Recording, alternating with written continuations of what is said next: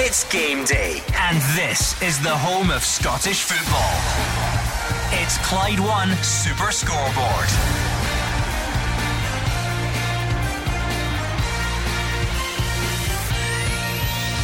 Good afternoon and welcome to Clyde One Super Scoreboard on the first Saturday of league action in the new year. Celtic have the chance to go 12 points clear when Kilmarnock visit before Rangers respond tomorrow. Jim Goodwin could be doing with an Aberdeen win against St Johnstone while Ross County host Livy, and Hearts are at St Mirren knowing their Edinburgh rivals are under a bit more pressure when they go to Motherwell tomorrow. I'm Gordon Duncan, and joining me in the studio, Gordon DL, Mark Wilson and Hugh Keevins. You get through all of that, Gordon, without using the word handball. What handball? Never heard of it. That's good, because today is Statute of Limitations Day. What happened on Monday is over and done with, because Celtic have a new opponent today, Kilmarnock, at Celtic Park, and a double-digit lead at the top of the league table means a single-minded approach from Ange Postecoglou's side. You don't need to ask for clarification of what that 12-point lead means. It means that Rangers must win at Tannadice tomorrow afternoon, or there really is nothing left to talk about. Yeah, well, we're back to resembling something like a normal week now, with 4 terrific fixtures today, followed by 2 tomorrow, and Hugh's right, a chance for Celtic to put themselves 12 points ahead. We've got a couple of managers in Lee Johnson and Jim Goodwin under a bit of pressure, desperate for a win this weekend. We've got it all ahead of us. Looking forward to it. I think it's a good fixture card this weekend. Gordon starts today, obviously. Some good ties there. I think we'll get plenty of goals. Agree with Mark. I think it's an important weekend for some managers. I think you're looking at Goodwin. I think you're looking at the house manager Johnson. Motherwell manager Hamill needs a win. And obviously Malcolm Mackay would like to start climbing the table. He's bottom.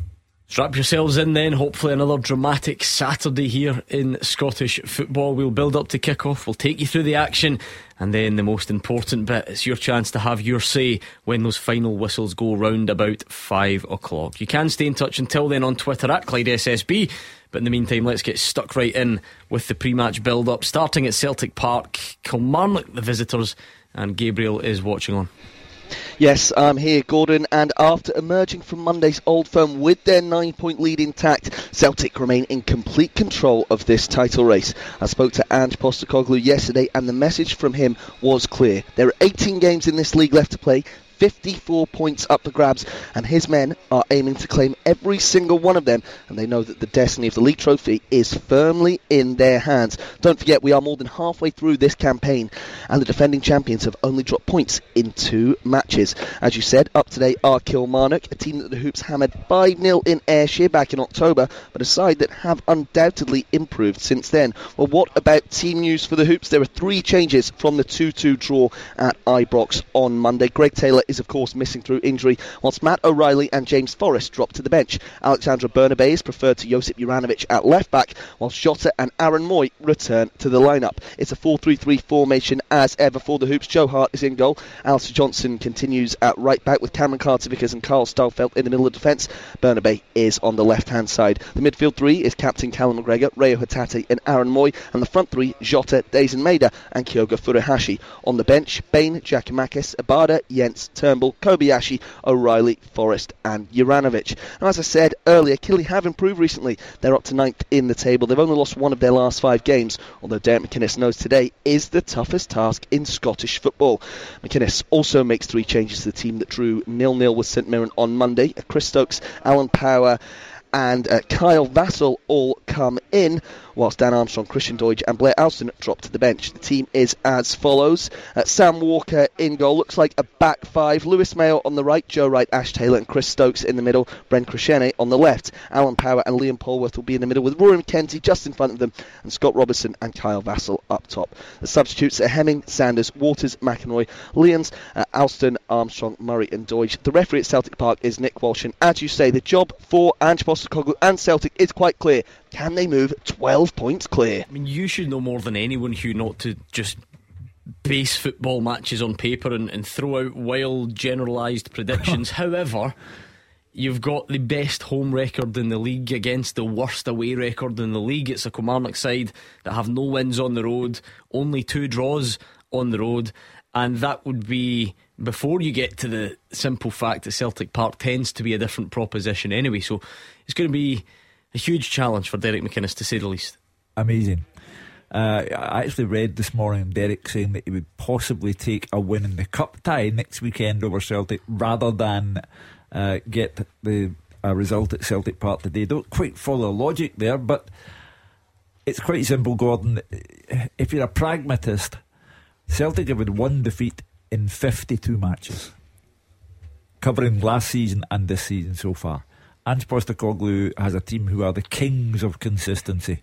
The changes that he has made today are all understandable. Johnson had to retain his place at full-back after his display at Ibrox. Bernabe had to come in rather than Juranovic at left-back because Juranovic simply didn't do enough to justify starting this game. It's time to give Matt O'Reilly a bit of a rest, and Aaron Moy, given his performance against Hibs at Easter Road 10 days ago, fully deserves to start this match. And the front three of Jota, Kyogo, Maeda is a stronger front three than Celtic started with at Ibrox on Monday. So everything points towards a Celtic victory. If Celtic don't win, it's Celtic's fault. Yeah, what do you make of the teams today, Gordon and Mark? Yeah, very, very strong from Celtic. I don't really give Kilmarnock much hope, but look, football's a funny game. You can go up there, Celtic can have an off day, one or two decisions go your way, you can grab a goal, you can hold on, you can ride your luck. I would need all that for Kilmarnock to leave Celtic Park this afternoon with any points at all.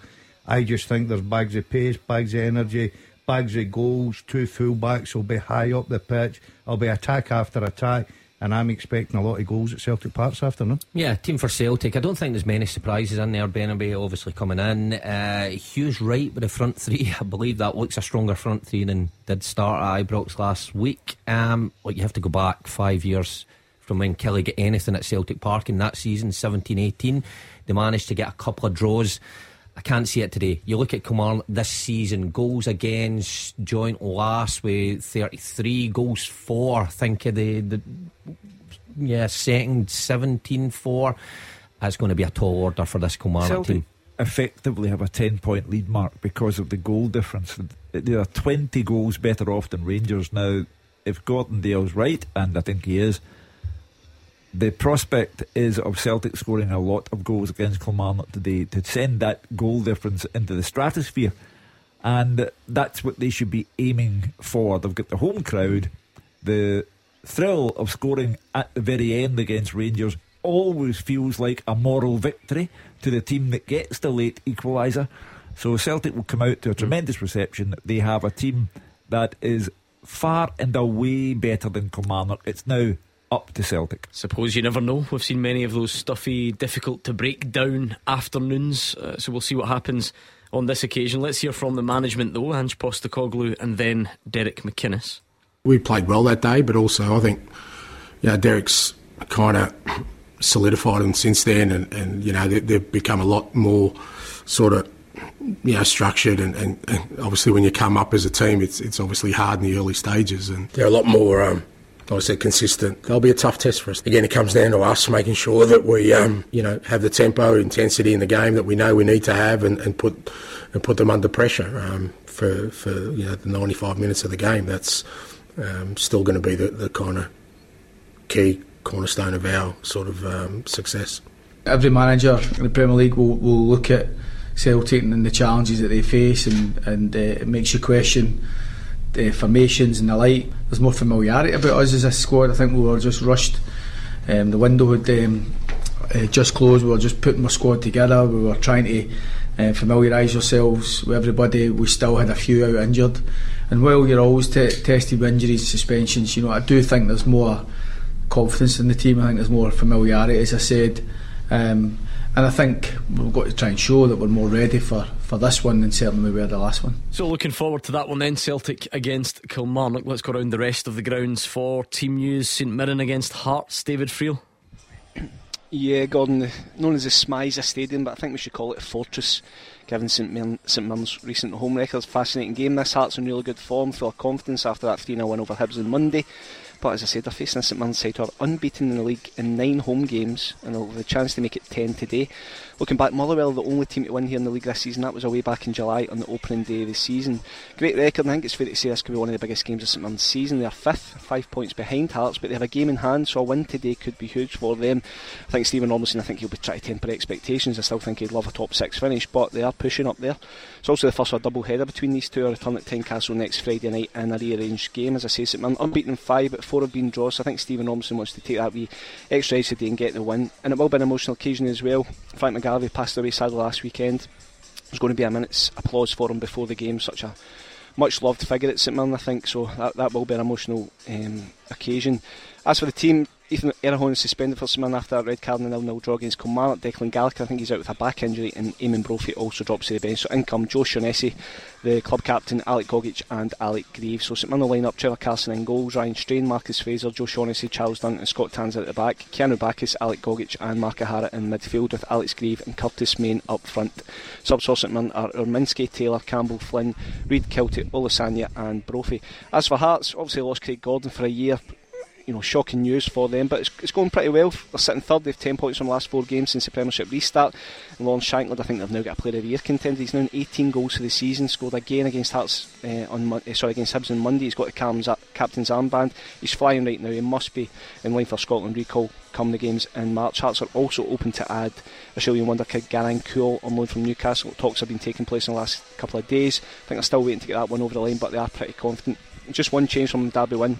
Andy Halliday got a head knock there, he hasn't risked, and Alan Forrest comes in to replace him at left wing back. So Hearts are going to line up Xander Clark in goals, a back 3, Toby Sibbick, Kai Rolls, Alec Cochrane, Michael Smith, Cammy Devlin, Robert Snodgrass and Alan Forrest along the middle, with Josh Ginnelly, Lawrence Shankland and Barry Mackay at the front 3. Subs for Hearts are Stewart, Grant, Keogh, Atkinson, Nielsen, Henderson, Connor Smith and Humphreys. The referee is Chris Graham at Ismaisa, and the VAR is Colin Stephen. Let's hear from the management there then, Stephen Robinson. I thought the Aberdeen game were excellent for 60-65 minutes. I thought in the 2 away games you showed great character, it's hard games, hard surfaces to play football on, and we showed a lot of character to come out with points, especially playing practically 90 minutes with 10 men, and could have won it later on. So great character, a lot of quality along the way as well, and we want to back that up with the result. We hope that we can sort of just solidify our position at home, because we're confident. We know Hearts are a threat. They've got some very, very good players. You look at their injury list and then you look at their bench and still see how strong they are. So that's a credit to Robbie and the club for backing him in his recruitment. A tough game. We have to be right at the very top of our game, but as I say, we hold no fear. That won't be a quiet technical area today. Stephen Robinson opposite Robbie Nielsen. We want to be challenging up near the top of the league. We are sitting at third at the moment, and I said right at the start of the season, if we could get to the World Cup break in third, then we've done very well because of the amount of games we had. But then to have the injuries we've had on top of that, it's been tough at times, to keep us running about there. But the players have done exceptionally well to be, I think, we're 5 clear by game in hand. OK, we're getting to that stage. We've turned the corner. We're in a new year. Is it realistic territory to be talking about managers who need a victory? I wonder if Jim Goodwin is one of them. Dave Galloway?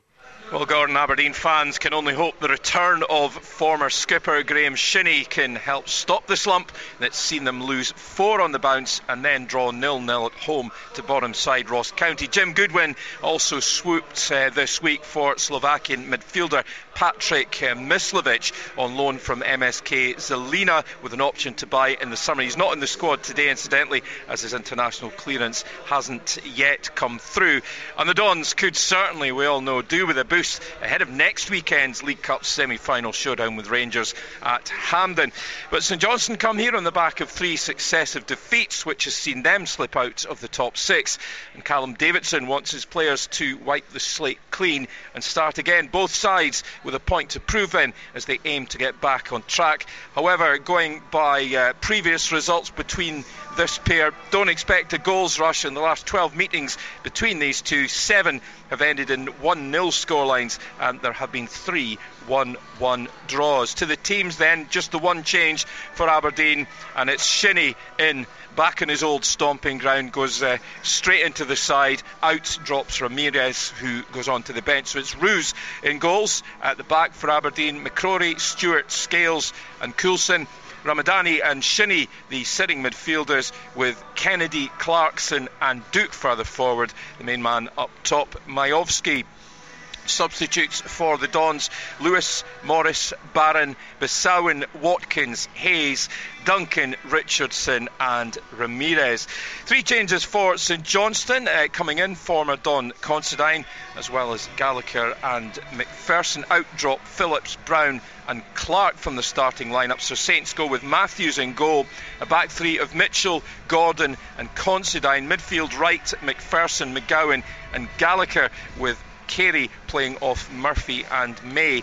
Up top, the substitutes for the Saints: Parish, Brown, Phillips, Crawford, Wotherspoon, Kusherievi, Baer, Clark and O'Halloran. Looking at the match officials, it's Graham Granger on VAR duties, and your referee is Ewan Anderson. Another one should be a cracker there, Aberdeen against St Johnstone. And finally, the Global Energy Stadium, Ross County against Livingston. Fraser Wishart is there. Yeah, forgot it's called that. Gordon was going to call it Victoria Park, as it was when I played here many years ago. But much changed ground, pitch looking perfect, no wind, conditions absolutely ideal for a game of football today. So no excuses, and a game, as you guys were saying earlier, for Ross County, who sit at the bottom of the table, really could do with a win, and they've got a couple of important games coming up. The form since the World Cup break hasn't been good. 4 games and just 1 goal, so you know what the problem is, and just 1 point.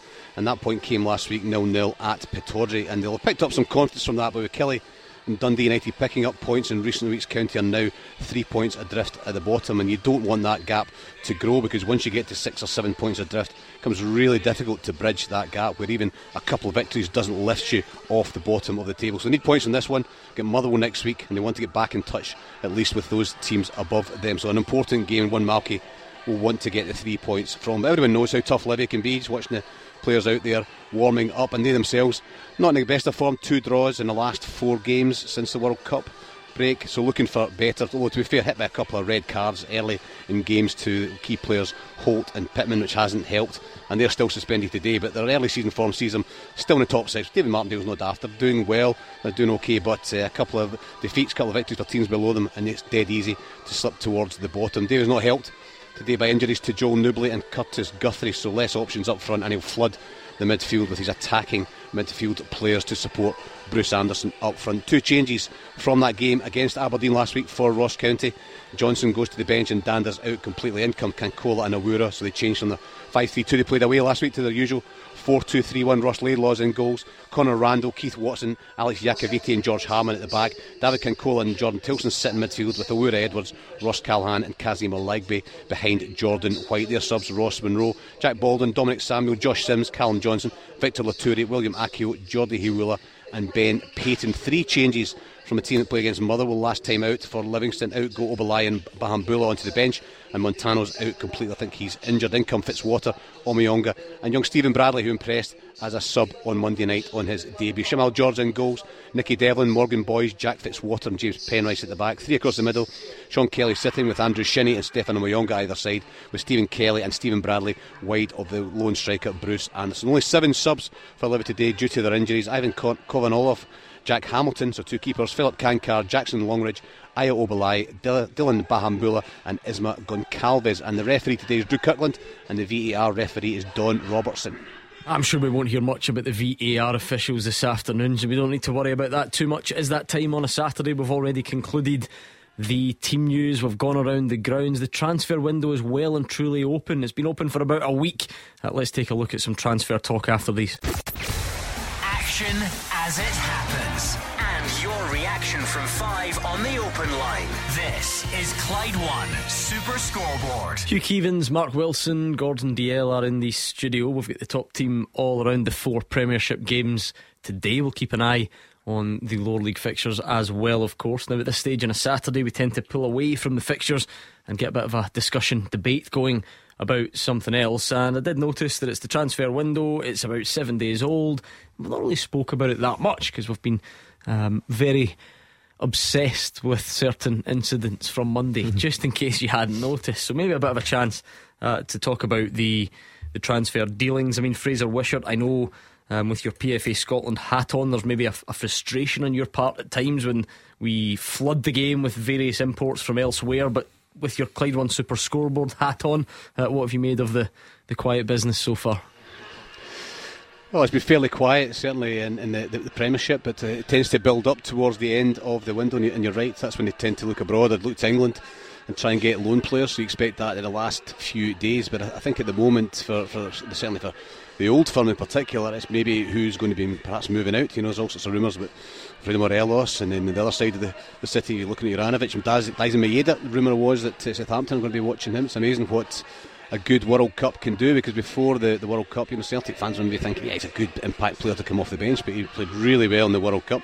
All of a sudden, good performances like that for him and Juranovic just increase their value, which is great for Celtic, but on the other hand, it does increase the sort of interest in their players. And I just recall, I think it was maybe in December time, that Ange Postecoglou did say something along the lines of, Celtic fans might have to be aware that some of their favourite players might be moving on, and maybe not just quite the obvious ones, some players that they really like and Celtic really like, but they might get an offer for them. So I think that'll be intriguing. And I like, similarly, looking at Michael Beale's comments, not looking at loans, so that suggests they're going to look for players who are going to be in the long term, not somebody who'll come in for 5 or 6 months in an attempt to win the league. We've seen them do that with Ramsey, we've seen Celtic do over the years as well. It doesn't really work in most occasions. So that makes sense to me, and he's saying he's spoken to some players already, so that means that they're either in the last 6 months of their contract or he's got permission from the club. So all very interesting, and will come out in the next few days. And I just hope that people don't forget there's the Scottish players out there, some good Scottish players, and don't have too many players that block the way of the good young Scottish players we have at our clubs. Great music selection as well, and whilst I resist the temptation to crack a joke about I'm Still Standing just going to number 1 in Dingwall, let me bring in David Friel on this topic. David, I suppose let's link this to Celtic today, because they have really made a conscious effort to do, there's early business and then there's what Celtic have done. Things are now tied up, it seems, before the transfer window opens. It gives them time. Even if there hadn't been time, Ange Postecoglou's never shy in putting players straight in anyway. So we've seen Alistair Johnston go in. He keeps his place today. Josip Juranovic is on the bench again. So how do you see that one playing out?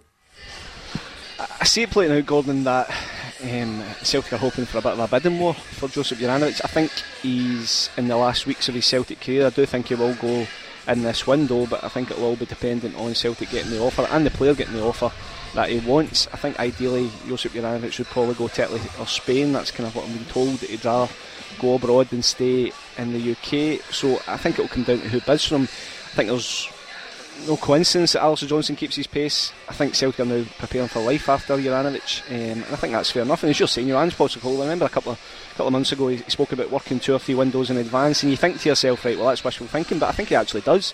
As you're saying, he's already signed 3 players. We're just into January. I do think some more will come in terms of Celtic, but I think it will be more, the focus now will be on outgoings. Juranovic will be one of them, but I do think there's a lot of squad players there that can be shipped out, and I think Celtic will actively be looking to do that right now. We discussed it during the week, didn't we? Would Alistair Johnston keep his place? If you're just talking about, well, he played well last week, it's a quite a straightforward equation. But when you add in that you've got this Croatian international, finished third at the World Cup, meant to be attracting interest, what are you doing with him now? Is he now on this? Is he just sitting waiting for this bid? And if it doesn't come, or if it doesn't come till the end of the window, does he not play for Celtic again? How does this work? The only name I've heard linked to Juranovic has been Monza in Serie A, and the fee being talked about was £7 million.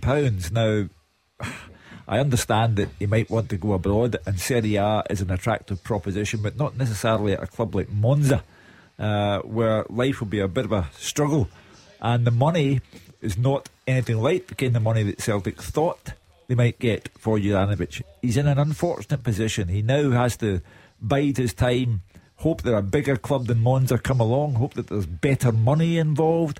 So he's in an unfortunate position. With Dyson Maeda, I think there comes a point where Celtic, as a club, are obliged to keep the best players. And, if Juranovic went, the replacement is already there, in-house, Alistair Johnston. But Dyson Maeda, I said it when he scored at Ibrox on Monday. People said he wasn't a natural goal scorer. He scored a fabulous goal against Hibs at Easter Road, and a few days later he follows it up with a very, very good finish. We know Morelos made the mistake. Tavernier was very poor in terms of trying to defend the goal, but Daizen Maeda really took it well at Ibrox. I think Celtic are obliged to keep him on the premises. If Juranovic goes, that's a different story. I was listening to you there. I totally agree with them. Try to keep your best players, and Maeda right now is falling into that category. But if you look at Celtic's squad overall, I think David Friel's correct in what he says. As much as Postecoglou, I think Celtic fans have loved the transfer windows. He's brought in quality. They've improved it. Everyone, you could maybe say maybe one or two out the full signings haven't hit the ground running. The rest have made massive impacts. But as a club, and the amount of players, and you've got players, Mark and I were looking at, players out on loan as well, the wage bill, everything, somewhere along the line you've got to balance the books. Now, if money come in from a Premiership club like Southampton for Maeda, then I think you would have to look at that. I actually don't think you even, no offence, you don't even need to go as far as wage bills, balancing the books, counting the players, Mark. You just have to listen to what Ange Postecoglou said. He said it clearly multiple times about get ready to see some of your favourites leave. Yeah. It might be Juranovic, this might Maeda, maybe a little bit of speculation, or perhaps Giakoumakis. Yeah, I think you'll see at least one of those go in this transfer window. And I think it's pretty refreshing. We've spoken about it in the show before, how you don't really hear a manager say that. Be prepared to see your favourites go, because he wants this squad to keep evolving and be the best it possibly can be. Now that means bringing in guys like Alistair Johnson, who he thinks is a ready-made replacement for Juranovic, Iwata, Kobayashi, who he thinks are going to have an impact in the team, which then frees up players to go elsewhere. Daz is right. You look at the Celtic squad, 39 first team players. Now 10 of them are out on loan just now. You've got 29 at the club at the minute. Now of course there's some injured, but that's a big squad to be carrying, and I think Ange Postecoglou will be desperate to trim that. Because here's another problem, and you maybe see this sometimes when you're in the inside. If you're a manager or a coach and you've got 29 first team players, if everyone's fit, and you're trying to put on a decent session that resembles something like matchday, it becomes pretty difficult. Then you need to start dividing your squad and sending others to train, maybe do a bit with the fitness coach, which then upsets the full apple cart. So I think Ange Postecoglou will want to trim away some of the players that aren't getting game time, loaning them out or selling them on. But those big ones, Juranovic, Giakoumakis, Maeda, I think one of them will be gone. With regard to Maeda though, if you allow him to go, and I accept Gordon's point about the money that might be on offer from Southampton, another club who are in severe danger of relegation, if you take the money and he goes, you had better have someone who is as good, if not better than him. Otherwise, Haksabanovic, maybe. I think that's the guy's point, isn't it? But otherwise, you may risk weakening the team. What did you make, David, of Michael Beale? One thing that I think everyone can say about Michael Beale is he's very clear in his press conferences. He doesn't hold much back. He always tries to give an in-depth explanation about things, and certainly that was the case on transfers, making it pretty clear that he's already met a couple and no more loans at the moment. Yeah, I thought the loan thing was pretty pertinent given what happened last January with Amad Diallo and Aaron Ramsey. Yeah, I think he's been pretty clear and concise in what he's wanting to do. I think meeting players, I think it's the best thing to do. As someone said earlier on, talking about you can get Zoom calls and all that sort of stuff. He's always wanting to meet them, look in the eye and see if they're good enough and they want to be at Rangers. It's just be interesting to see where he targets, because again, Rangers have a huge squad. They've got a lot of players out injured at the moment, but for me the kind of one area Michael Beale, I don't know who he's been speaking to, would be midfield. I just think Rangers need legs and energy, and also look at guys like Stephen Davis, Scott Arfield, Ryan Jack. Have Rangers seen the best of them? I think probably. So I think that be an area be looking to strengthen. But yeah, I think he's clearly got an idea of what he wants to do, and I think he's quite right to just say no loans at all, because I don't think it would do Rangers any good. Gordon, what did you make of that yesterday? Because Michael Beale talking about no loans. He's broken his headphones. Look at this. Look at the state of this guy. Honestly, he panicked when you brought him in. He tried to put his headphones on in a hurry, and he's broken them. Producer Callum, are they back? I'm fine. Yeah, no more loans. What did you make of that? I don't know about that. I think that there's a market there to bring loans in with the option of permanently signing them gone, because I think it gives you the option to look at the player, get a feel for the players, see if he fits into your structure, see if he feels home at the club, and can he play at that level. The Scottish game is completely different, we know that. But he seems to have set this out, the fact that, no, I want to get guys in here, I want to work with them, I've got a project, it's going to be long, I'm going to take the club forward. I was talking about steps last week, that he wants to go another 10 steps. He's very ambitious, Michael Beale, you've got to say. He's a massive club that has to start performing. I think the transfer window's massive for him because of the pressure that his counterpart puts on him. Postecoglou is good in the transfer market. Can Michael Beale be the same? Just listening to it though, Fraser, it didn't, you correct me if you disagree, but it didn't sound like Michael Beale was saying he will never sign loan players or that he's against it. But right now he feels like he wants more certainty because Tillman's on loan, James Sands is on loan, Ryan Jack, Scott Arfield, their contracts are up, so Stephen Davis, but his season's over anyway. Alfredo Morelos and Ryan Kent, we know their situation. So rather than this being a blanket ban on loans, is this just an acknowledgement that Rangers need a bit more certainty? Yeah, I think it's maybe planning beyond this season as well, Gordon. You know, you're absolutely right. There's so many players out of contract, and whether they get a fee for some of them in this window or not is another matter. The older players, it's not, so they may well leave at their own volition or not get off the new contract at the end of the season. So huge turnaround, and if you want to lessen that by getting the 3 players in just now that are going to be here for 3 years or 3.5 years or something, then that starts to build your squad. There's also the issue over how much money you spend just now. I mean, quite often the loan signings, when the Old Firm are neck and neck, and we've seen it over many years, and it's to just get that star player to come in and try and turn that around. David's talked about Ramsey and Diallo, we've seen Robbie Keane, and we've seen Bellamy, who came in and individually were brilliant, but Celtic didn't win the league that year, and Rangers didn't win the league this year. So, you know, there's that gamble for a club as well, you know, and when you're looking at it, 9 points, Rangers won't be saying this, but it's 9 points, as you were saying, it's 10 really, with given the goal difference. They're not going to catch that up, even if they bring in a top name player on a short term loan. So it's a lot of money to not catch the team above you. So that might be something that's in the back of their mind as well. But it sounds to me as if he's looking at players to come in for the next 2 or 3 years, you know, and try and be part of the team and just start that rebuilding process just now with 2 or 3 players in, rather than having to go for 7 or 8 in the summertime. It lessens your burden in the summer.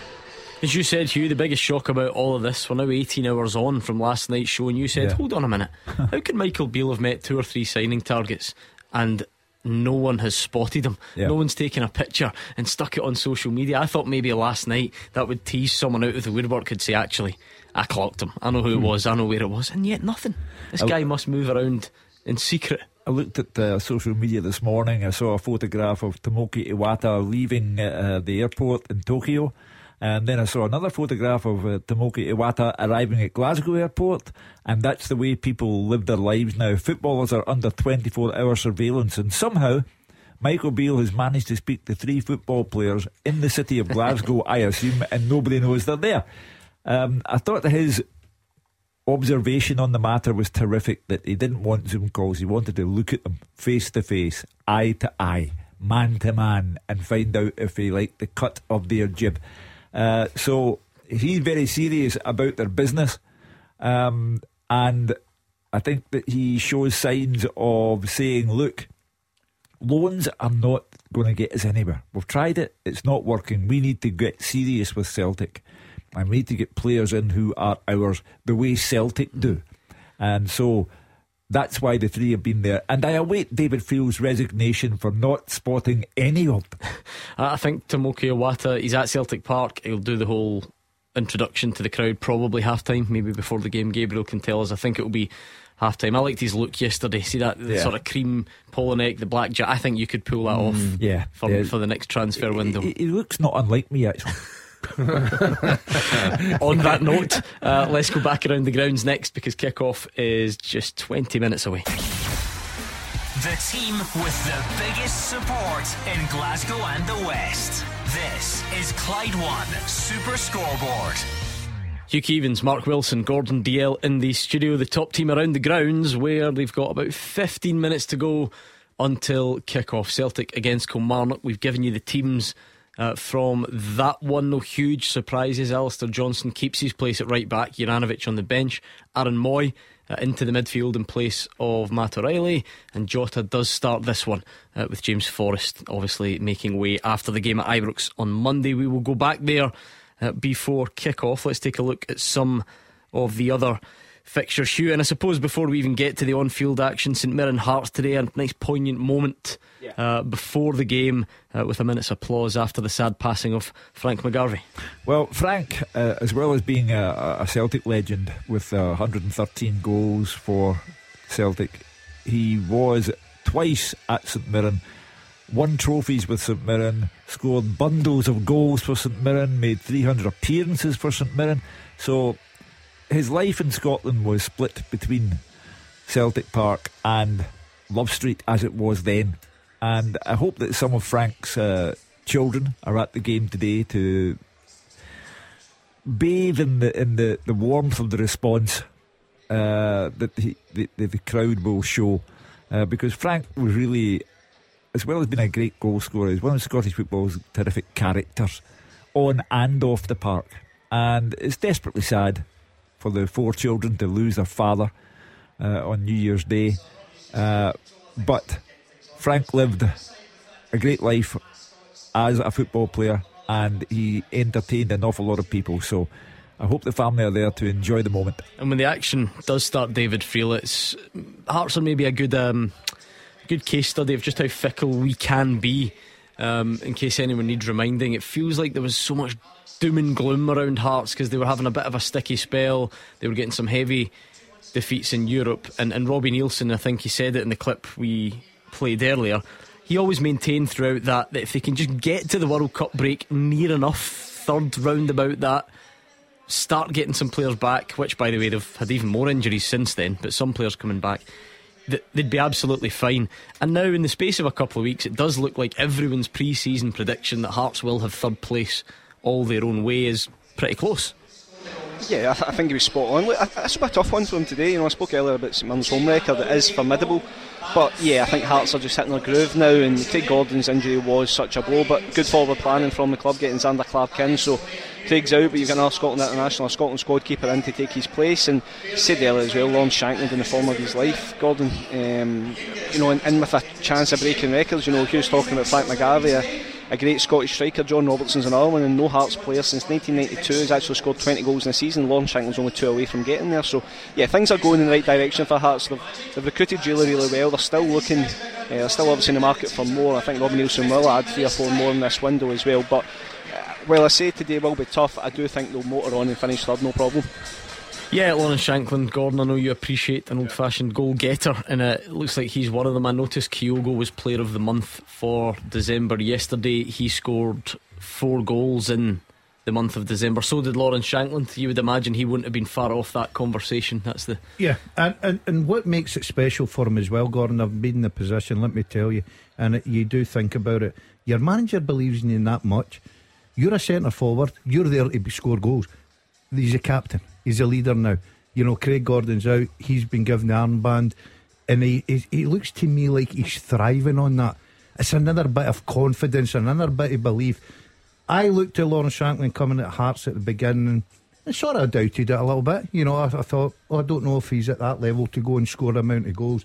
He has been absolutely brilliant for Hearts, and he'll keep scoring goals because his movement's getting better, he's composed, he knows how to take a penalty kick, he's leading by example just now, and he's a certainty to be in the next Scotland squad. I hope that Stevie Clarke is paying attention to what's happening at Hearts, because I think Xander Clark in a very short space of time has shown, or should I say reminded everyone what a really good goalkeeper he is.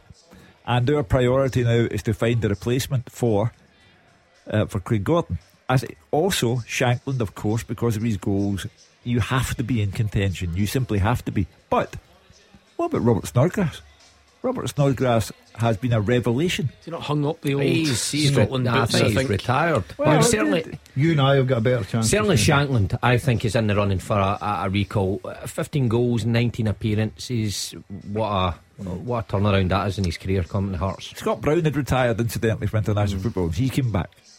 Oh well. Pittodrie should be an interesting one. Dave Galloway, are the locals getting a bit restless? I mean, a very quick glance at the league table shows you Aberdeen are in 4th, so you might think what's all the drama, but the recent run's been tough, and from all the way down here I detect that there are a few grumblings.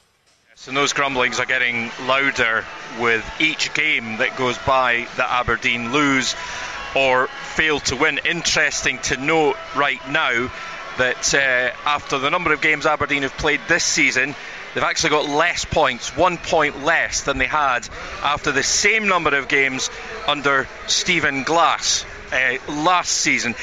Looking at today's game, I think how the match starts could prove very influential. If Aberdeen are quickly out of the traps, get their noses in front, that could give them something to build on, and the so-called Red Army would get behind the team. But the team were booed off the pitch here, remember, on Monday after a pretty tepid goalless draw with Ross County, and St Johnstone will know, that if they can frustrate their hosts, it won't take much for the fans to turn on their team. And Saints, incidentally, have a pretty decent record at Pittodrie. They've only lost on one of their last 6 league visits, so I'd say a fascinating afternoon. They're not the only ones, Fraser Wisharts. I think Gordon Dalziel knows fine well Motherwell are in a bit of a sticky place, and the arithmetic's still fine for Ross County, but this has to go down as the type of game you're looking to take something from if you do want to stay in the division. Yeah, absolutely, Gordon, and the game against Motherwell next week before we get into the cup ties as well, because although they're apparently 3 points adrift at the bottom, if they win today, then they're really putting pressure on the teams above them. But also, even Livingston would be 6 points off the bottom of the table, and I think Hibs would be 5 off the bottom of the table on a poor run as well. So a win today just gives them that gets them back in touch and gives them that kind of bit of comfort going into a big game next week. And I think I was talking to Roy McGregor, I always enjoy Roy's company, had a chat with him for 10-15 minutes beforehand, and he said they were really pleased with the squad they put together, really pleased with the form before the World Cup, but they've only scored 1 goal and got 1 point since the World Cup, and that was that draw that Dave was talking about as well. And you're talking about Lawrence Shanklin scoring 4 goals in December, the top scorer across all competitions in about 24-25 games for Ross County. He's got 4 goals, John White and Owura Edwards, so clearly that's the problem. Last year they had Reagan, Charles Cook and Hungbo, who kicked on after 10-12 games and were absolutely outstanding, supplying White to the middle, and they haven't quite kicked off this season, especially after this World Cup. So a key few weeks, I think, for Ross County. As long as they can keep in touch, they'll put pressure on the teams above them, because everybody's dropping points all over the place. So a couple of wins for Ross County, Everton's rosy, a couple of defeats in the next 7 days, and I think the pressure begins to build. Yes, the mood can all change in one afternoon, and that's what lies ahead. We're looking forward to it greatly. The 3 o'clock kickoffs are not far away, and we will go back to Celtic Park next. The winning team all season long. This is Clyde One Super Scoreboard. Kick-off fast approaching in the 3 o'clock games. Teams about to come out at Celtic Park. Let's go back there, get a build-up, get a refresh of the team news with Gabriel. Yeah, thanks, Gordon. Quite an emotional You'll Never Walk Alone was just belted out around Celtic Park. Highlights of Frank McGarvey's greatest goals beamed around the stadium. As I said, the crowd emotional, and up for this one, Celtic against Kilmarnock. Ange Postecoglou's men looking to get back to winning ways after that draw with Rangers in the Old Firm on Monday. They're looking to extend their lead at the top of the table to 12 points as well, which would be a huge lead this early in the season. I'll give you a quick run through of the teams again. Postecoglou has made 3 changes from the team that came out at Ibrox. In goal, it's Joe Hart, a back 4 of Alistair Johnson, Cameron Carter-Vickers, Carl Stahlfeld and Alexandro Bernabei. In midfield 3 of captain Callum McGregor, Reo Hatate and Aaron Moy, with Jota, Dyson Maeda and Kyogo Furuhashi the front 3. The substitutes, Bain, Yakimakis, Abada, Jens, Turnbull, Kobayashi, O'Reilly, Forrest and Juranovic. And they did beat Kilmarnock 5-0 a couple of months ago, but Killian much improved since then. Derek McInnes has named a team in a 5-3-2 formation. Sam Walker in goal. We think it'll be Lewis Mayo, right wing back, with Ben Crescenny, left wing back, Chris Stokes, Ash Taylor and Joe Wright in the middle of defence. Alan Power, Liam Polworth and Rory McKenzie in the middle, with Scott Robinson and new signing Kyle Vassell up top. On the bench for them, Hemmings, Sanders, Waters, McEnroy, Leons, Alston, Armstrong, Murray and Deutsch. The 2 teams just emerging from the tunnel in front of me, led out by captain Callum McGregor. And as I say, Gordon, the task is simple for Celtic. Can they move 12 points clear?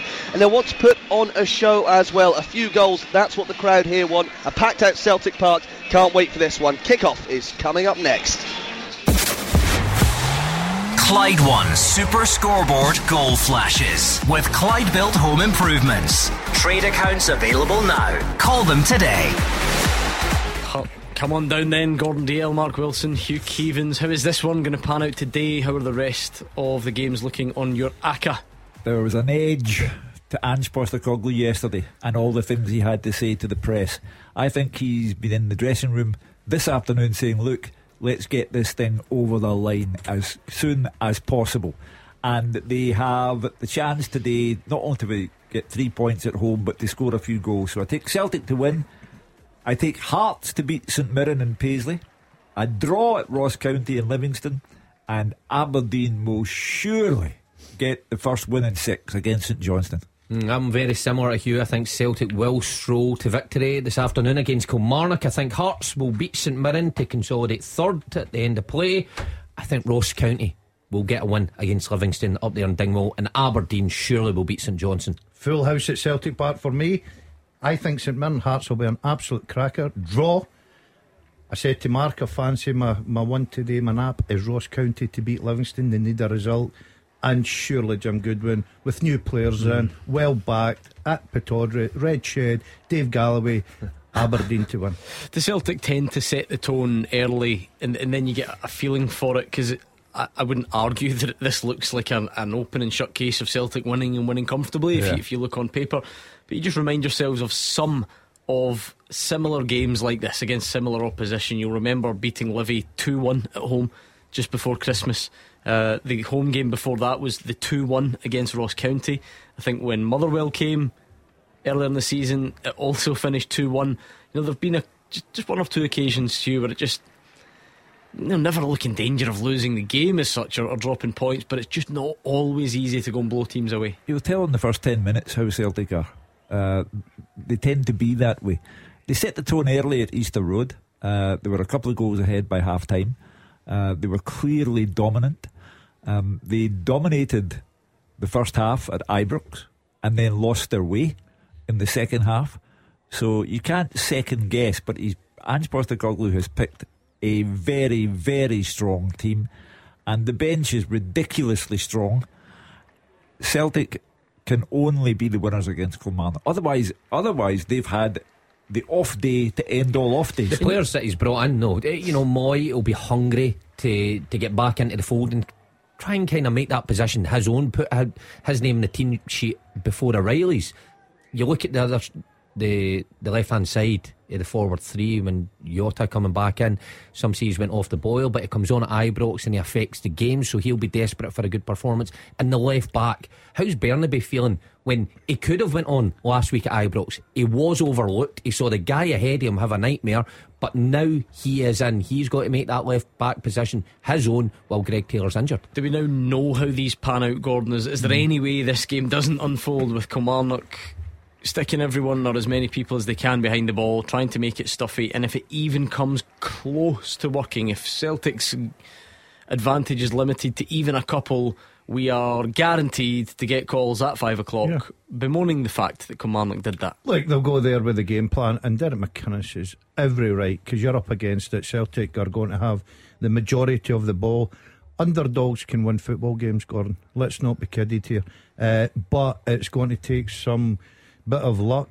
Celtic to be right off it today. I'm with the guys. I think the freshening up from Monday's game with Jota in there, Bernabei down the left hand side, Moy, who would have been disappointed not to start.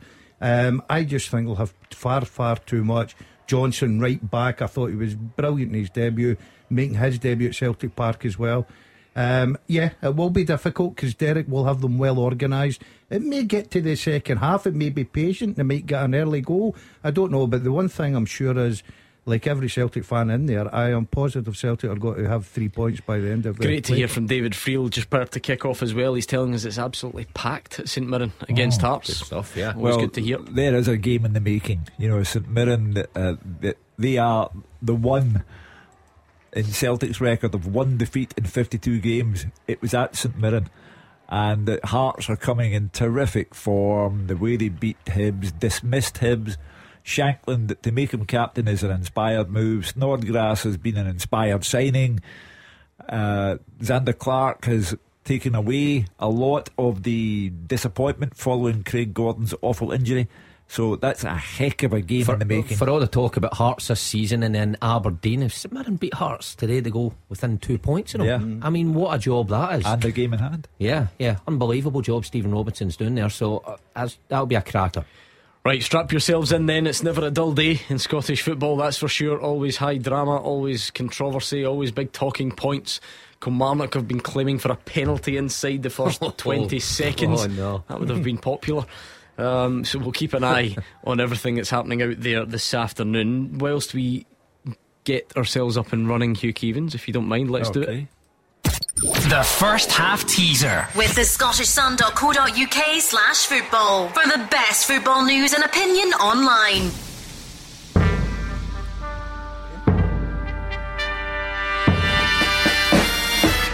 There is a wonderful old-fashioned Scottish football word in this. I will explain it for younger people like Mark Wilson. Name the last 7 players who've scored at least a brace in an Old Firm game. Now, a brace, children, if you're listening carefully, is 2 goals. Name the last 7 players who've scored at least a brace in an Old Firm game. I like it. It's simple. What are the answers though? At Clyde SSB.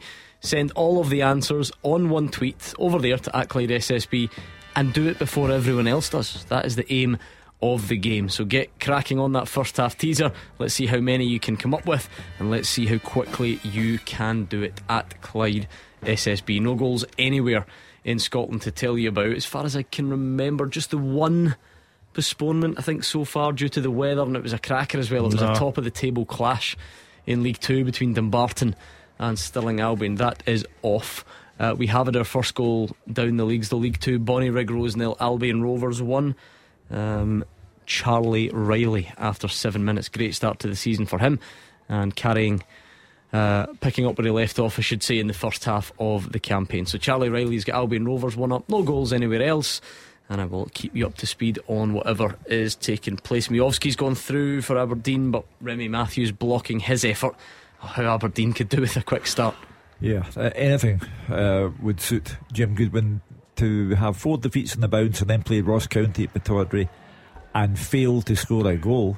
No wonder they're doing Goal Flashes with Clyde Built Home Improvements. Up and running nice and early. I like it. St Mirren 1, Hearts 0. It was Strain with a free kick. He's found the back of the net beyond Xander Clark, and David Friel was telling us that it is packed at the Smythe Stadium, while the home section will be absolutely delighted with that start. 4th minute, Ryan Strain free kick, and it's St Mirren 1, Hearts 0. It did take a deflection, but it was still a great hit, and of course they all count. Deflection won't bother Stephen Robinson one bit, and the strain is on Hearts now. I like it. I see what you did there.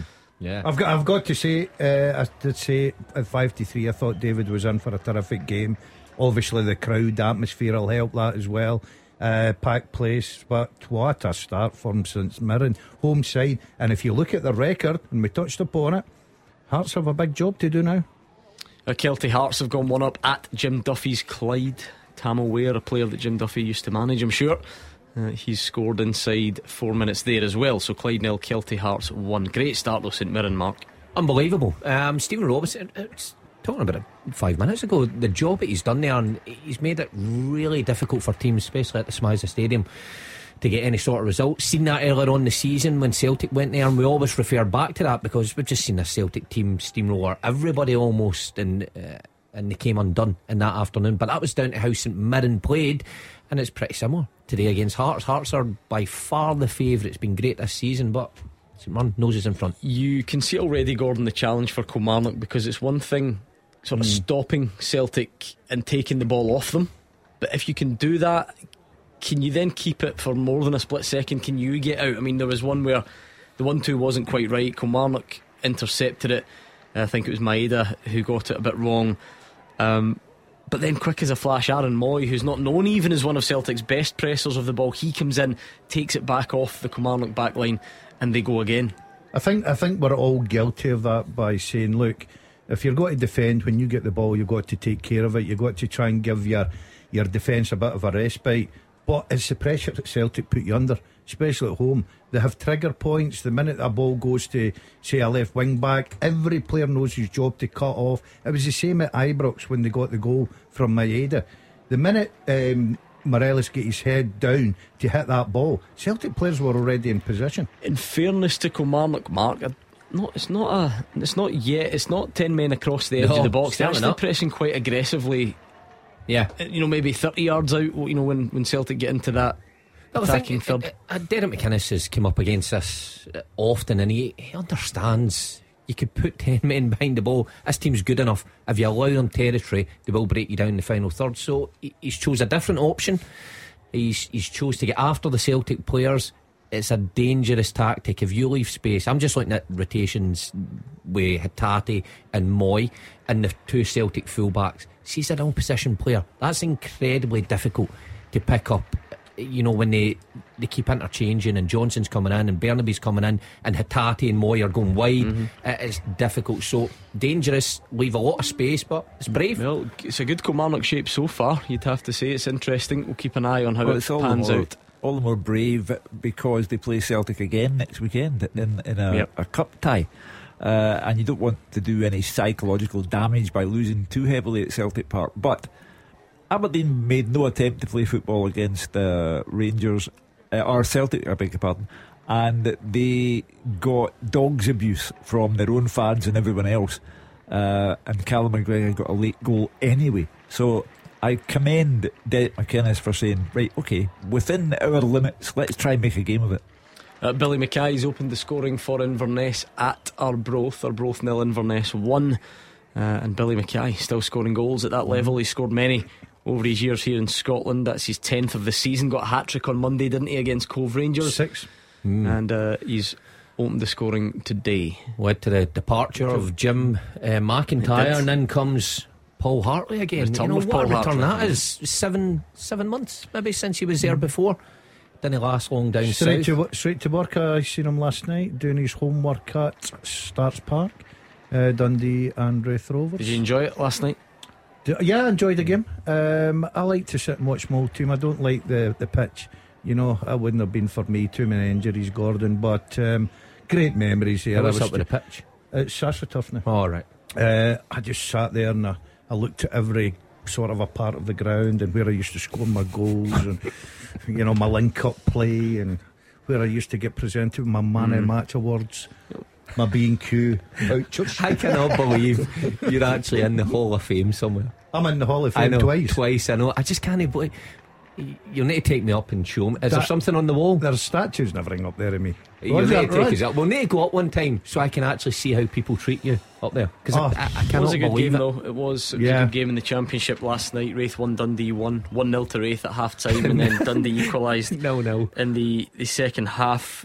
Celtic not quite clicking yet in their passing, you have to say. Aberdeen are making the early running. Duke has headed McCrory's cross wide. Queen's Park Championship leaders are 1 up at Cove, Simon Murray. So not a good start there for Paul Hartley. And Ryan Christie, Scotland international, has equalised for Bournemouth against Burnley in the FA Cup game down there. Well, I said you can always tell within the first 10 minutes how Celtic are going to be, and Kilmarnock are trying to pick a game of it, and Celtic are just slightly off the pace. But you scratch your head. I mean, how could they possibly not win this game with the talent that's on the park and on the bench? Just mention that Cove versus Queen's Park game, Gordon. I always fascinates me, those two, because the journey both of them have went on, especially Cove coming through a division so quickly, investing a lot of money into it, getting to a certain level, and then obviously Paul left and they found it difficult at that level. But Queen's Park sort of emulating what they were doing, and they've came about it the same way, but had better success in the Championship, and they look to have overtaken obviously Cove now. I don't know the figures, I don't know what players earn, so I'm going to be very general here, and someone can absolutely pick me up if I'm reading this wrong, but it doesn't look like Cove are over-invested for the Championship or anything. It looks like that sort of slowed down a bit. And well, Fraser Fyvie was a big one when he went to Cove, and he was there in League 2, was he not? League 2, and he was reportedly earning more than anybody could dream of at that level, and you could see it with his play. I came up against him, he was head and shoulders above anybody. But then once they've got to the Championship, you're right, it kind of stunted a bit. Where Queen's Park have invested, even some of their own players that they bring in, they're looking to get out of this league as soon as I mean, they're possible. still part-time, aren't they, Cove? So that I think Paul was talking about them going full-time next year. Talking about championship, it's a big day for my club in there, Ayr United. I'm seeing them slipping down that table, and I'm feeling terrible. Down to third, they were a pace. I've never seen an Ayr man so delighted to see his team on the slide. In case someone does better than the statue will be erected. Absolutely. If they get promoted, the Gordon Dale statue will be torn down. But they're putting it outside so the pigeons can get at it. St Mirren fans will be enjoying the start to the game against Hearts. Not only has Ryan Strain put them one up from a free kick, they've started really brightly, looking good for their lead. As for Aberdeen, they could definitely be doing with a quick start. We now know what Matty Kennedy's capable of from free kicks. If we didn't before, it was a stunning effort, wasn't it? Where did that come from? Well, he's just curled another one wide. I mean, it was an outstanding goal, and you just think, I've never seen that before from Matty Kennedy. What was he, 25 yards out into top corner? For a player to do that, you expect to see it a wee bit more. They've got a good squad up there now. Obviously, the introduction of another two players, an old favourite coming back, old favourite of mine, Shinnie. I wish him all the very best. In his return to Pittodrie, I'm sure he'll do very well. Very talented player, got a lot of positive things to say about him. I wish we had some sort of player cam on you when Shinnie came up to you. He wasn't. He was remember this? sitting We reminisced. Been shaking. Do you remember Gordon was very unfair in his criticism of Graham Shinnie after a Scotland game? Yes. And then Graham Shinnie pulled him up about it at Pittodrie one day. Sure, we'll set the scene. There's someone between Shinnie and myself, and then it's Alison, and Alison's nudging me going, he keeps looking at you. And then it's half time, obviously we're off air, and he's got his neck round, and I'm thinking, I need to face I this. love that from him. Do you know what? Why not? Good If on you're him. going to run your mouth on here, Yeah, You would have been so 100%. nervous. I was like, me? No, it was that Wilson and Keevins. Bernaby and Hatate giving the ball away quite often for Celtic in these early stages. Nothing doing in front of goal. Here's a three letters I've not uttered yet today. VAR, a quick check for handball after a Shanklin shot in Paisley, but play on in that one. There's times, and I'm sure Gordon and Mark will have known it in their career, there are times when you are so overwhelmingly the favourite and so overwhelmingly the better team, it doesn't work out that way. And that's, so far at Celtic Park, it's just not coming off for Celtic. And the only reason that was the first time, because I think I forgot to tell you, it was so early in the Celtic game. I think they had a quick look, did they, at Kilmarnock penalty shout. Penalty, inside the Celtic box early on. I don't think it obviously didn't come to much, but I don't think there was much of a delay either. Enough though, if you're in the stadium at Celtic Park, you would have got a wee bit nervous because Kelly player went down. Someone in the Kilmarnock team management or fan base will say, if that was at the other end, because these are the types of things we hear. I'm sure they would have. Quite often. Derek McInnes will be, I think, delighted, Gordon, with the start. Not to say that they've attacked that often, but they're not doing a bit more than people would have expected. Of course, you don't want to lose an early goal, but in defence of Celtic, we're already saying, oh well, we don't know if they're at it. There's 15 minutes on the clock. The game's hardly warmed up. It takes time. You know that Derek McInnes, very experienced manager, will have them well drilled, well organised, know when to drop off, not leaving space in behind for the pace of the wide men of Celtic. But it becomes tiring if you keep chasing it. But Derek McInnes will be hopeful that his players can just keep the concentration. But I'm not in the camp of, well, we know Celtic, if they're not at it for the first 15 minutes. This is a team with quality players that just can kick into gear. Mark, you're far too kind. Well, no, that's the thing. This Celtic team finish games stronger than they probably do starting it. That's the thing with this side. So that effect, I think there were Celtic teams in the past, you'd be totally right with saying first 10-15 minutes, if they don't get a goal, then they run out of ideas. I think it's the opposite Well, for this side. of course it is, because they haven't dropped any other points apart from the Rangers game and the St Mirren game in the last 50 or whatever. So far too kind. Get Moy off and get O'Reilly on. How long do you need to watch this before you know? They're saying, what is it? They're making heavy wear of it. I like. You think he would learn his lesson? Never does. Shug wants a substitution. Mix it up. You made I think it's a good point, Mark. Some people might think it's a completely pointless observation, and I couldn't argue too much. That game at Rugby Park when Celtic won convincingly earlier this season, that feels like a lifetime ago. I don't know why. It just the World Cup made everything feel like a lifetime ago. Looking back on the results, doing our research like we do, when I saw that I thought, is that this season? Just so long ago. But I remember Celtic being particularly good that day. I thought that could have been a tricky encounter for them. You know, a hot day on that AstroTurf, everything becomes a wee bit sticky when you're trying to play Celtic's fast passing game. They just took Kilmarnock to the cleaners. Some outstanding goals. You remember Jota's one 25 yards out. Giacomakis, I think, scored an overhead kick Did that Morris day. Jens not also score an overhead kick? He did, that's right. Yeah, and Starfelt even get in the act that day, so it was a terrific performance. What an afternoon it's been for Strain. He's picked up a strain after scoring a free kick, and he's off already. He's scored his free kick. He's holding the old groin area. That's and the headline writers tomorrow. Off he goes. Make it easy. Groin strain. Groin, there we go. You've written it for them. So there we go. Well, that is a blow.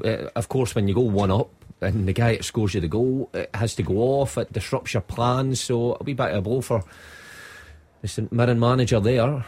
Ryan Flynn has come on in his place. So an early change for St Mirren, but they are a goal up. They were good for it. Certainly deserving of their lead in that opening exchanges, and it is the only goal that we've got so far. Well, you know, Stephen Robinson deserves immense credit for what he's doing at St Mirren. As if beating Celtic wasn't enough, you know, if he holds on to this 1 goal advantage, then he's got 2 points behind Hearts and a game in hand. I mean, this stuff really ought not to be happening for St Mirren. I think it's all down to their home record, obviously, Hugh. As any manager will tell you, seeing a league outside the top two, win your home games and go and try and pick up points in the road, and St Mirren are certainly doing that in abundance. But still a bit of game time in Paisley yet, especially with the quality of Shankland and the players that Hearts have got at their disposal. Elgin nil, East Fife 1. Stuart Murdoch on 19 minutes. Hugh, let's take a quick visit to that teaser if you don't mind. Yeah, name the last 7 players who've scored at least a brace in an Old Firm game, a brace being 2 goals. Name the last 7 who've done that. Good response actually to that teaser. I can already see some of you making fairly easy work of it, but let's try and point you in the right direction and do some wrong answers if we can. Tell you what, it's a good effort from most that I can see so far. Really good effort. Sean, sorry to do this to you, Mark. Sean's gone for Daniel Kuzan. No, he's not there. That was just the one he scored, I think, when he shrugged me off. 3 about that. A what? Still. Stu C wants to throw in the likes of James Forrest. No. Chris Commons. You'd have thought, but no. Okay. And I can see what we've gone here. Where was that one I wanted to read out? It's just disappeared for some reason. I think he is. I can see a couple of shouts for Henrik Larsson.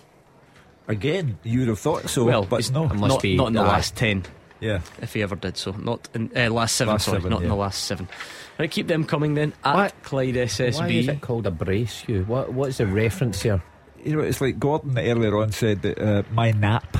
I don't really know what that means. What is my sleep? It's got to sleep high. No. I don't know. I really don't know. I just picked that up throughout the years.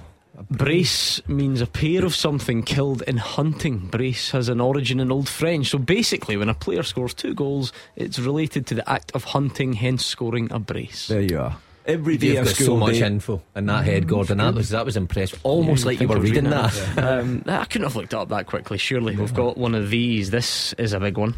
There's some great work being done. No, that's the wrong button. Come on. Goal flashes with Clyde Built Home Improvements.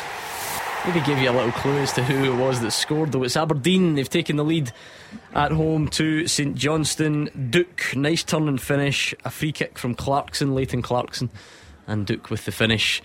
That is what the Aberdeen fans needed today. Yeah, it doesn't take the heat off. That will be the case at full time. If you've won the match, the heat will come off a little bit, but it calms everything down, because the crowd at the end of the game against Ross County were hostile, and you have to just keep them on your side, and that goal does that. Yeah, I think a goal in the first 20-25 minutes settles the crowd down, settles the players down as well. Of course, the coaching team, because Jim will be under no illusions, the pressure that he would be under if they didn't get a result. VAR review with Clyde Built Home Improvements. Just checking the Aberdeen goal, so maybe premature.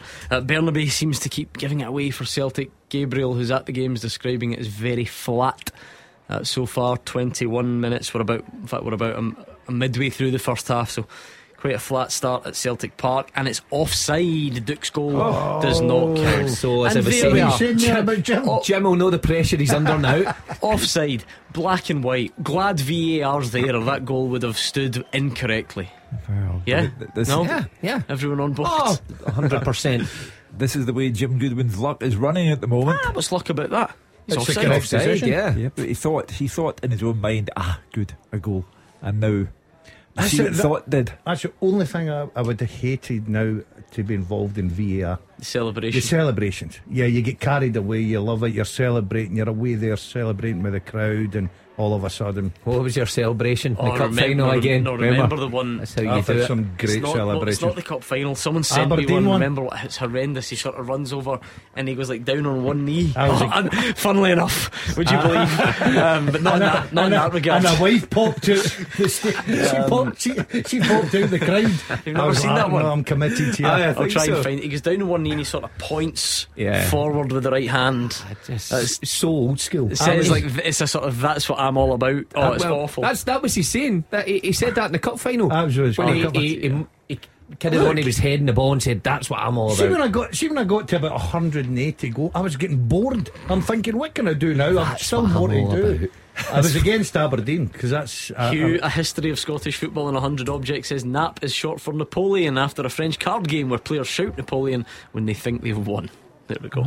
So what's that in reference? We're just educating everyone. Your result, your nap. I don't know, but people do that. Do you say is that your guarantee? What's that you're saying? Like the one that's my nap. Yeah. I've never heard that. Or my Napoleon, whatever way you want to put it. That could be my Napoleon. Maybe. Do you know what? It's all starting to come back to me now. I think you've overdone it with the going down on one knee. Yeah. In your private life and in your professional life with your celebration. Maybe that's why you're going in for knee surgery on Tuesday, because you just wear and tear, as the saying goes.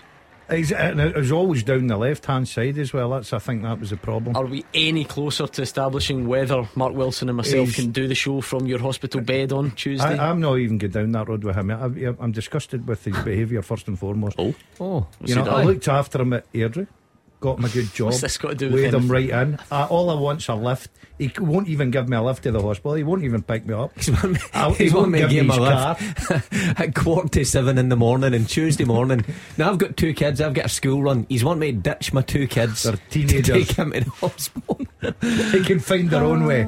Are they both teenagers? No, they're not. Exactly. I don't think so. No, one's a teenager, one's not. There you go. You honestly want him to drive I would have from his house, which is nowhere near yours, all the way to Motherwell, pick you up, take you to a Glasgow hospital. I won't reveal which one. Yeah. You think he's going to? Why would he do that? Because I would do it for him. No, you wouldn't. Yeah, you would. But it's the fact he overlooked the kids in the school run. He just said, "What time do you head into your office on Tuesday?" Homeschooling. But back in 9:30. Could you give me a lift? Do you know something? No. I'll guarantee you, right? I'll guarantee you right now. If I had to ask that lad sitting up in Dingwall, he would come and get me. Fraser? Yes. Fraser? Yeah, me and Fraser spent a lot of years in here, and he always says to me, "Daz, you ever need anything?" Well, we'll ask him at half time. Yeah, see what he's got to say for himself. All day long. I'll tell you, that's one thing about Fraser. David Fields sent me the image. We spoke about it the other night. It's Charles Green in the hospital bed with the gown on, Jim White at the end of the bed, only you're Charles Green and Mark and I are Jim White. Do you know what I'm about? And that's not rhyming do you slang. Know what, do you know what he put in my head the other night there? I'm a bit concerned about. Know how they give you that gown? I'm no good at tying the back of that. I do not. There's people out there eating their lunch, for goodness sake. It's awkward. I know what you mean. It's I do awkward not to get want the to be old walking hands. down that hall with the cheeks going from left to right. Yeah, that's not going to be nice. Come on. People across the nation have just been put off for lunch. Do you want me to, when they put you to sleep though? Do you want me to change the subject? I want them to agree that we can do it. I don't know if the NHS would have anything to say. I don't know if Come in for the be op. allowed. That'll be fine. Nah, come in for the Talk some operation. nonsense when you come round for that anaesthetic. That'd be good. No different. So I'll be back to my usual best on Thursday. So you're in on Monday because you're off on Tuesday. Right, okay. I've got recovery Wednesday. I'll probably get Mark to pick me up Thursday. I'm not picking you up anything. I'm not a taxi driver. Whatever happened to the taxi driver that picked you up to take you to Hydro? Robbie Williams? Could he come? Yeah, He was great. he was a great lad. By the way, I'll tell you what, great selection of sweets. Did he? Was He had the sweets in the front and everything with the crisps and juice for me. Oh, that actually genuinely does remind me. Mm-hmm. Do you remember? But when was that? About a month ago, maybe more. He made a big song and dance, and we spoke about it in the show because he wanted tickets to see Blue. Yeah. And remember, we exposed them because we thought it was ludicrous, and we played lots of Blue songs, and we had good fun, and people kept tweeting in about it. Yeah. There was a development this week. We got an official complaint. Now, remember the lengths that he went to. He pestered producer Callum for the tickets. He then went above producer Callum. He went above producer Callum's head to pull more strings to get these tickets. Right? Backstage. And it turns out the complaint we received during the week was that seat was left empty. That you did not go. No. It was like the same situation with Mark. I ended up on the dance floor. I ended up in the space down the stairs, so I could swing the hips. Well, that's not what the official record shows. If you're going to do your homework, do it correctly. What was their opening song then? Stand up or No, something? it wasn't. Sit down. All Rise. All right. You can't do that with your song, me. I'm not very What good at did they remembering. finish with? You always remember which song a band finishes with. Do you honestly think I remember a band finish? Genuinely, I'm usually in the car. This has got nothing to do with my homework. I'm just telling you, someone got in touch to essentially complain that after the links you went to, that seat was left empty. You can leave it up to the public to decide whether they believe that you moved somewhere else. I don't think they'll have your back. What I'm telling you is there was a complaint received that you did not fulfil the seat that you were given. I was there Monday night, after 19th. The 19th Monday night. Doors open 7:15. Do you believe him? I was there. I don't believe him. 100%. I don't, because we would have heard more about Blue. Look, I know sorry seems to be the hardest word, right? But just apologise for not going. Just apologise to everybody. I wish there was really famous Did they and play that somebody one? would have They didn't recognised play that me. one, did they? That's an Elton John one. I was up in the I went to the dance, but you've been exposed in a bad way, I Mark can't Wilson. I feel bad for you now as well. Why? Fran has called in. Connor has mentioned it. So's Mr. RFK. The schools are on strike on Tuesday, so there's no school run. You'll need to take the Dazzler to the hospital. So they are. Well done, guys. Come on and help me with my gown. Well done.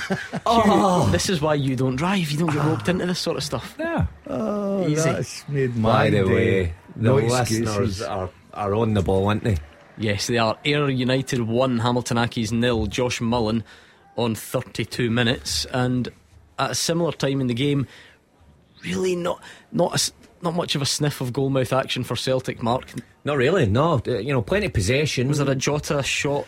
That Yeah, was kind of deflected easy through, save. easy. But by this stage at Celtic Park, they've usually created a couple of chances, but no, nothing. They have only one hope now, and that is on 85 minutes. I say they have made a monumental mess of this, and then they ram it down your throat. Yeah, that tends to be. That's the only hope they have. I told you, 15 minutes is plenty of time to make up your mind. They're rubbish, and it's time to get a few changes made. Get Abada on. He's the late goal scorer.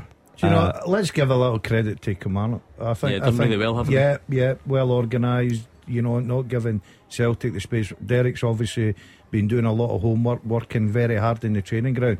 But I keep going back to it. I don't think the manager of Celtic will be standing there thinking, oh, this could be a bad day for us. I think they've still got plenty in the tank. Surely, Fraser, it's a long way to go, Dingwall, if he's not going to get any goals. We need to get that man some goals, surely, up there. Oh, he's a master at that. He'll get goals. I think that'll come to life. I think once the first one goes in. Well, right on cue, Andrew Shinnie's had a goal ruled out for offside by the assistant ref. VAR review with Clyde Built Home Improvements. Just having a look, double checking. And if this is the second goal of the afternoon already that you need VAR to confirm, then you would just have to say VAR's been a resounding success here, because I mean otherwise these things would be Shinnie's scored, but it's been ruled already out and they're checking to see if it should have stood. I like these ones. I hope it does stand. I like these ones when it's proved that the goal should have stood rather than chopping it off. Celtic overhitting some crosses at Celtic Park. Falkirk 1, Montrose 0. Aidan Nesbitt on 32 minutes. He's Fife have doubled their lead. Alan Troughton with a penalty. So it's quite simple. You bring on Giacomakis, Abada and O'Reilly. I'm not being funny. In the nicest way possible, it is too early for this. I'm going to just turn the mic off. It's too early. One thing I would even say for the joke, Celtic, they are more effective in my opinion when Jota plays off the left and Maeda maybe plays off the right. I think someone else plays off the right, because I think Jota, you lose a lot from him coming in the park shooting, and we're not seeing a lot from him this afternoon so far. So still waiting. I wonder how Marvin Bartley, or the big guy next to me, as Gordon Dale calls him, because he can't remember his name. I've got a real problem with the big guy. And offside has been confirmed, so the goal doesn't stand. And see, this is good now though, because if Fraser's not going to get a goal, he can at least come close to getting one. Do you know what I mean? He's like half a goal, just to excite things and cheer him up a bit. I think I'll be very confident in Fraser getting a goal today. I think he's worth the trip all the way up there, and I really hope that he gets some entertaining football. Fraser usually doubles that up with a holiday up there, does he not?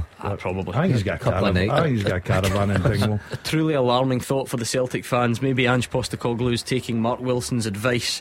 Jota has now gone to the left hand side. Know my stuff, don't I? Know my stuff. I'm sure all the Celtic fans out there agree with me every week. Yeah, absolutely. The things I say, I'm sure.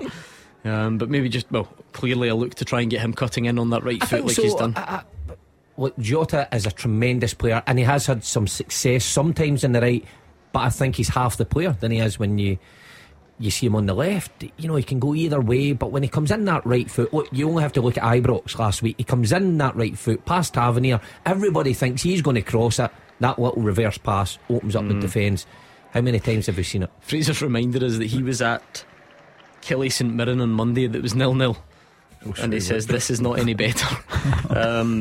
Now, I don't waste my time, Hugh, like you guys. Don't try and predict outcomes of games, but there are certain storylines that I like to think I can predict, because I've been here too often. Robbie Nielsen's been booked. I told you that wouldn't be a quiet technical area. You've got him, you've got Stephen Robinson, destined to be lively, and Robbie Nielsen has been booked already. Well, Robbie will always find something to moan about. That's his entitlement, but sometimes he crosses the line.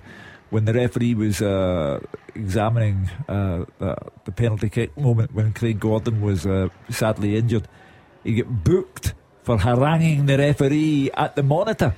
So he needs to calm down a little bit. But this is not going the way that they thought it would. I thought Hearts on the rebound from a 3-0 win over Hibs would be the dominant side in Paisley, and it's not working out that way, and I suspect that's why Robbie's in the book.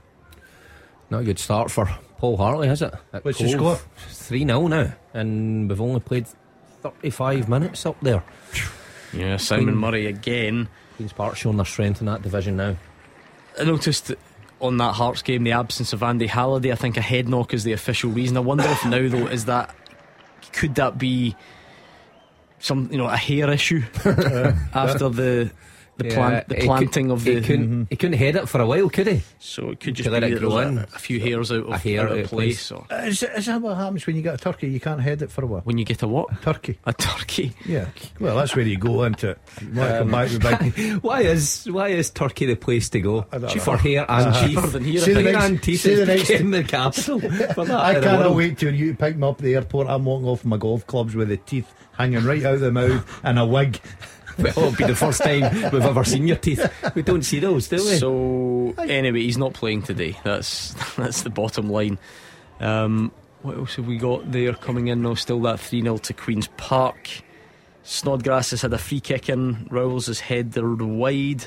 For Hearts are trying to get themselves back on level terms. And I think the general consensus would be that Celtic need to up it, Mark. I looked at the replies on Twitter. Not that that's it's not a great barometer, because people they shout awful loud without really thinking a lot on Twitter, but let's just say it's not been too complimentary on the Celtic Twitter feed. No, I can understand why. You know, you get some games that are 0-0 and the team has parked the bus and it's difficult, but you've created chances. The goalkeeper's had a magnificent day. It's been far from that today. It's been open enough for Celtic to play, but the quality when they get in the final third, I mean, I think I've counted maybe 3 crosses from the left hand side alone. One for Jota, one for Maeda, one for Bernabé that's went out the pitch. Has the Celtic unopposed. team though not earned a bit more patience? Because you would understand if you think, oh, this goal might not come, and it might not, but on the basis of what we see, it always comes. So Yeah, maybe a bit of a bit of patience, of course. But I think the supporters are still entitled to say this hasn't been a good watch so far. You know, a bit sloppy at times. Going back to Ibrox last week, by the way, Celtic were sloppy in possession as well. Pretty similar, I've got to say. Yeah, in but this Celtic opening. at Ibrox on Monday were in the first half turbocharged. This game is a bore. It's flat. Bonnie Rig Rose 0, Albion Rovers 3. Luke Graham just before the break, probably killing that one off, albeit you never know, maybe a miraculous comeback. Remind us of the teaser, Hugh. We'll make it maybe a couple of minute warning and we'll round it off if you do it now for us. Name the last 7 players who've scored at least a brace in an Old Firm game. The last 7, remember. So Henrik Larsson was an earlier try, but Henrik was a while ago. Now people are getting pretty close, if not getting them all. Scott and Gordy 11 would like to throw in Gary Hooper. Terrific player for Celtic, but not on this list. ZT wants to go for Alfredo Morelos. Again, poor against Celtic in terms of goal scoring. I think he's got 2 in his entire career against Celtic. Not in the one game. And Ryan would like to throw in Lee Griffiths. And again, you might think, but no. Okay, round that off in a couple of minutes. If that helps you at all, you've heard a few more wrong answers identified, so get your thinking caps on and send them over at Clyde SSB. What are you two talking about back Dad's there? just got an obvious one that we've overlooked. Let me see your list, you two. The one at the bottom, side. Dad's got, but I think we're far off with the rest. 1, 2, 3. At least 3 of them are wrong. Oh, right. 4 of them are wrong. 4 of them are wrong. So nothing. Miles off it. I would say they're wrong. Think so. Okay. Yeah, not great from you two, I must say. I was expecting better. Yeah, it's harder than it seems, that question, when you start thinking about it. Oh yeah, Daz has got another. Yeah, great. You two writing things down on your bit of paper, it doesn't really work on radio. It makes us happy though. No, we're working as a team. Yeah, dovetailing nicely. Jota back doing a bit of defending. A couple of moments ago, I think Kilmarnock were claiming for a handball.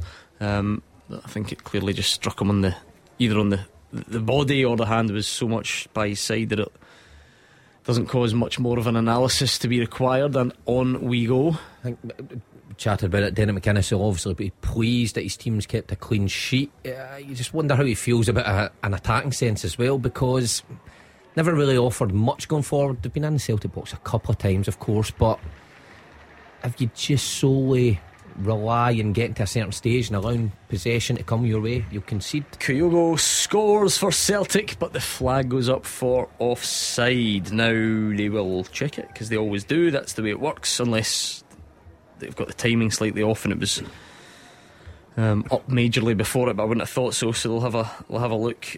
Jota was the one offside. It's been officially confirmed offside. No dramas, I don't think. Well, and on we go.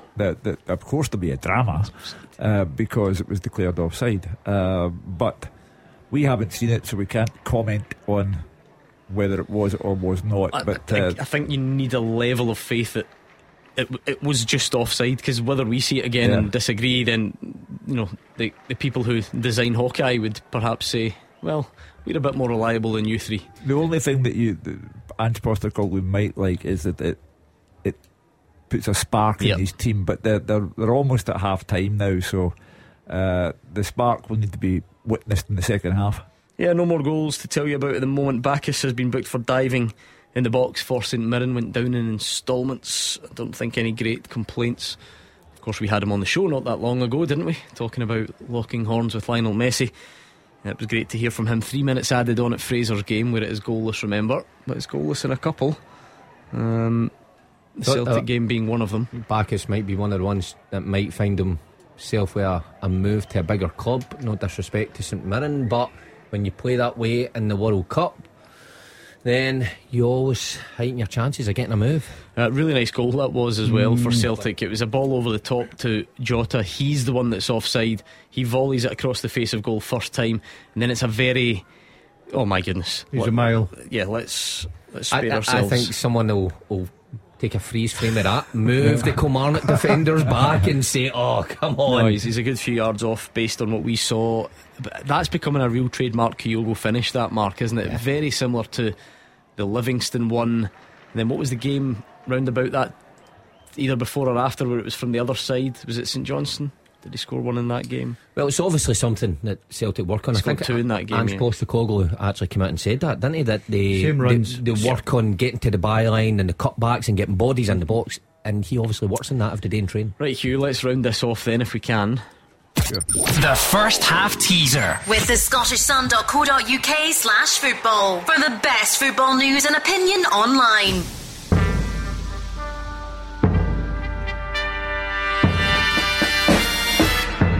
Name the last 7 players who scored at least a brace in an Old Firm game. They are Lee Labada, Reo Hatate, Kemar Roof, Connor Goldson, Odsonne Edouard, Moussa Dembele and Stephen Naismith. Good effort if you got them, well done. There was a great response to that question. The podium looks like this though. Ewan Grant was in 3rd place. Well done to you, Ewan. That was a great effort. Taylor Muir just a little bit quicker, but the winner of the first half teaser straight out the blocks was Derek FM. Well done to you, Derek. You are the winner, and we'll do a Who Am I a bit later on in the show. We're both 1 Inverness 2. Jay Henderson just gone up there on loan from St Mirren. Great time for him to score just before the interval. How did you fare, you two, on that teaser? 5.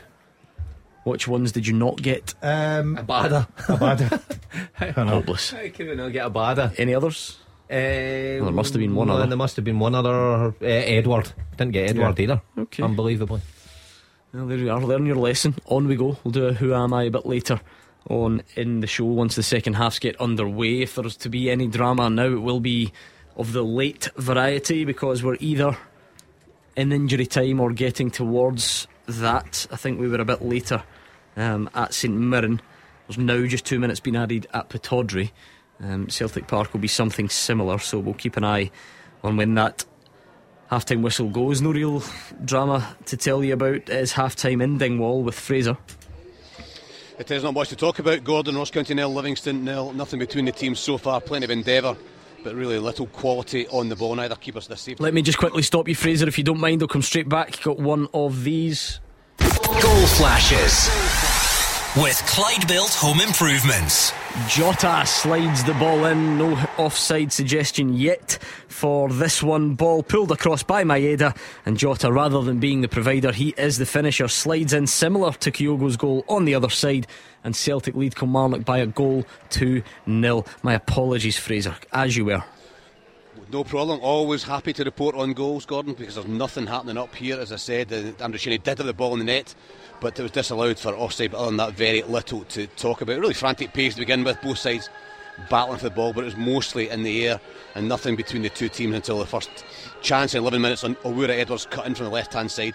Decent shot, low, about a yard wide from 20 yards. Keeper Shamal George just stood and watched, so on target would have gone in, and he watched the relief as it went about a yard wide. And plenty of effort from both teams, but chances really at a premium. Long throws hurled into the box, corners hurled into the box, both defending well. John White tried his luck from 25 yards, dipping shot, beat Shamal George, but it was a couple of yards over the bar. Now 30 minutes gone, the closest Livy came to scoring in that early period. Bruce Anderson burst into the box, did really well to get himself a yard, got his shot away, but brilliant block by Iacoviti, denied the striker. And then Livy did hit the ball in the back of the net 4 minutes later. Anderson has been really good up front on his own for Livy, did brilliantly to turn in the middle of the park, slipped a lovely ball to Andrew Shinnie in the left hand side inside the box. Lovely low finish by the midfield player past the goalkeeper, but the flag was up, and after 2 minutes VAR confirmed that was indeed an offside. Conor Randall whipped in a couple of crosses for Ross County, really good at efforts, but both cleared well by Fitzwater the other, and Stefan Amoyonga had a shot deflected wide. The fact I'm talking these things just shows what a poor game it was. Not really a great 45 minutes to watch. More composure on the ball needed, both hitting the ball long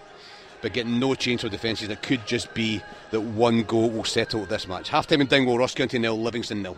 So that Celtic goal we told you about did stand. There was no late drama as you sometimes get in this day and age. It is Jota that takes the acclaim. He gets the final touch from a distance. I think it looked like him and Kyogo were both in there, but the celebration tells you everything you need to know. It's a great pass through Mark Wilson initially. Yeah, brilliant. Was it maybe Bernabei that plays a pass through to Maeda? How many times have we seen that? Often on the right hand side with Ralston and Abada inside the fullback. Maeda does well to cut that back, and Jota just nicks in ahead of Kyogo. Great goal. Half time Pataudry, Dave Galloway.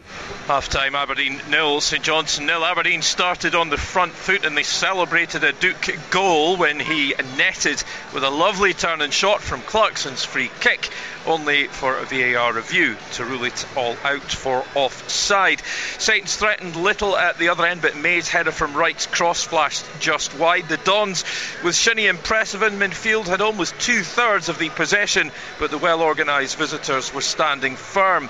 But Majowski really should have scored when he got in behind. He pounced on a little bit of a defensive lapse by the visitors, but his attempted chip over Matthews, it lacked power, and the keeper managed to get back and stop the ball from crossing the line. And then as half time beckoned, the Don striker again powered through, but once again Matthews saved as another chance went a-begging.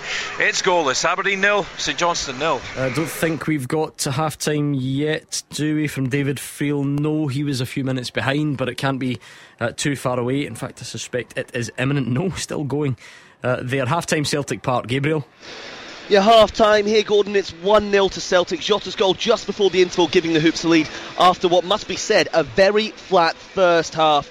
It was a brilliant, typical Celtic goal. Alexandra Bernabei slid the ball to Dayson Maeda, who was in between the fullback and the centre half. Maeda cut the ball across, and there was both Jota and Kyogo in the middle of the goal. Jota nicked in front of Kyogo to tap in and give the Hoops the advantage. On paper, it's all going to plan, but it must be said, Celtic have been extremely slack with a lot of their passing. You have to give a lot of credit to Kilmarnock, who've had really good shape, not sitting too deep. They will be so disappointed to concede just before the interval.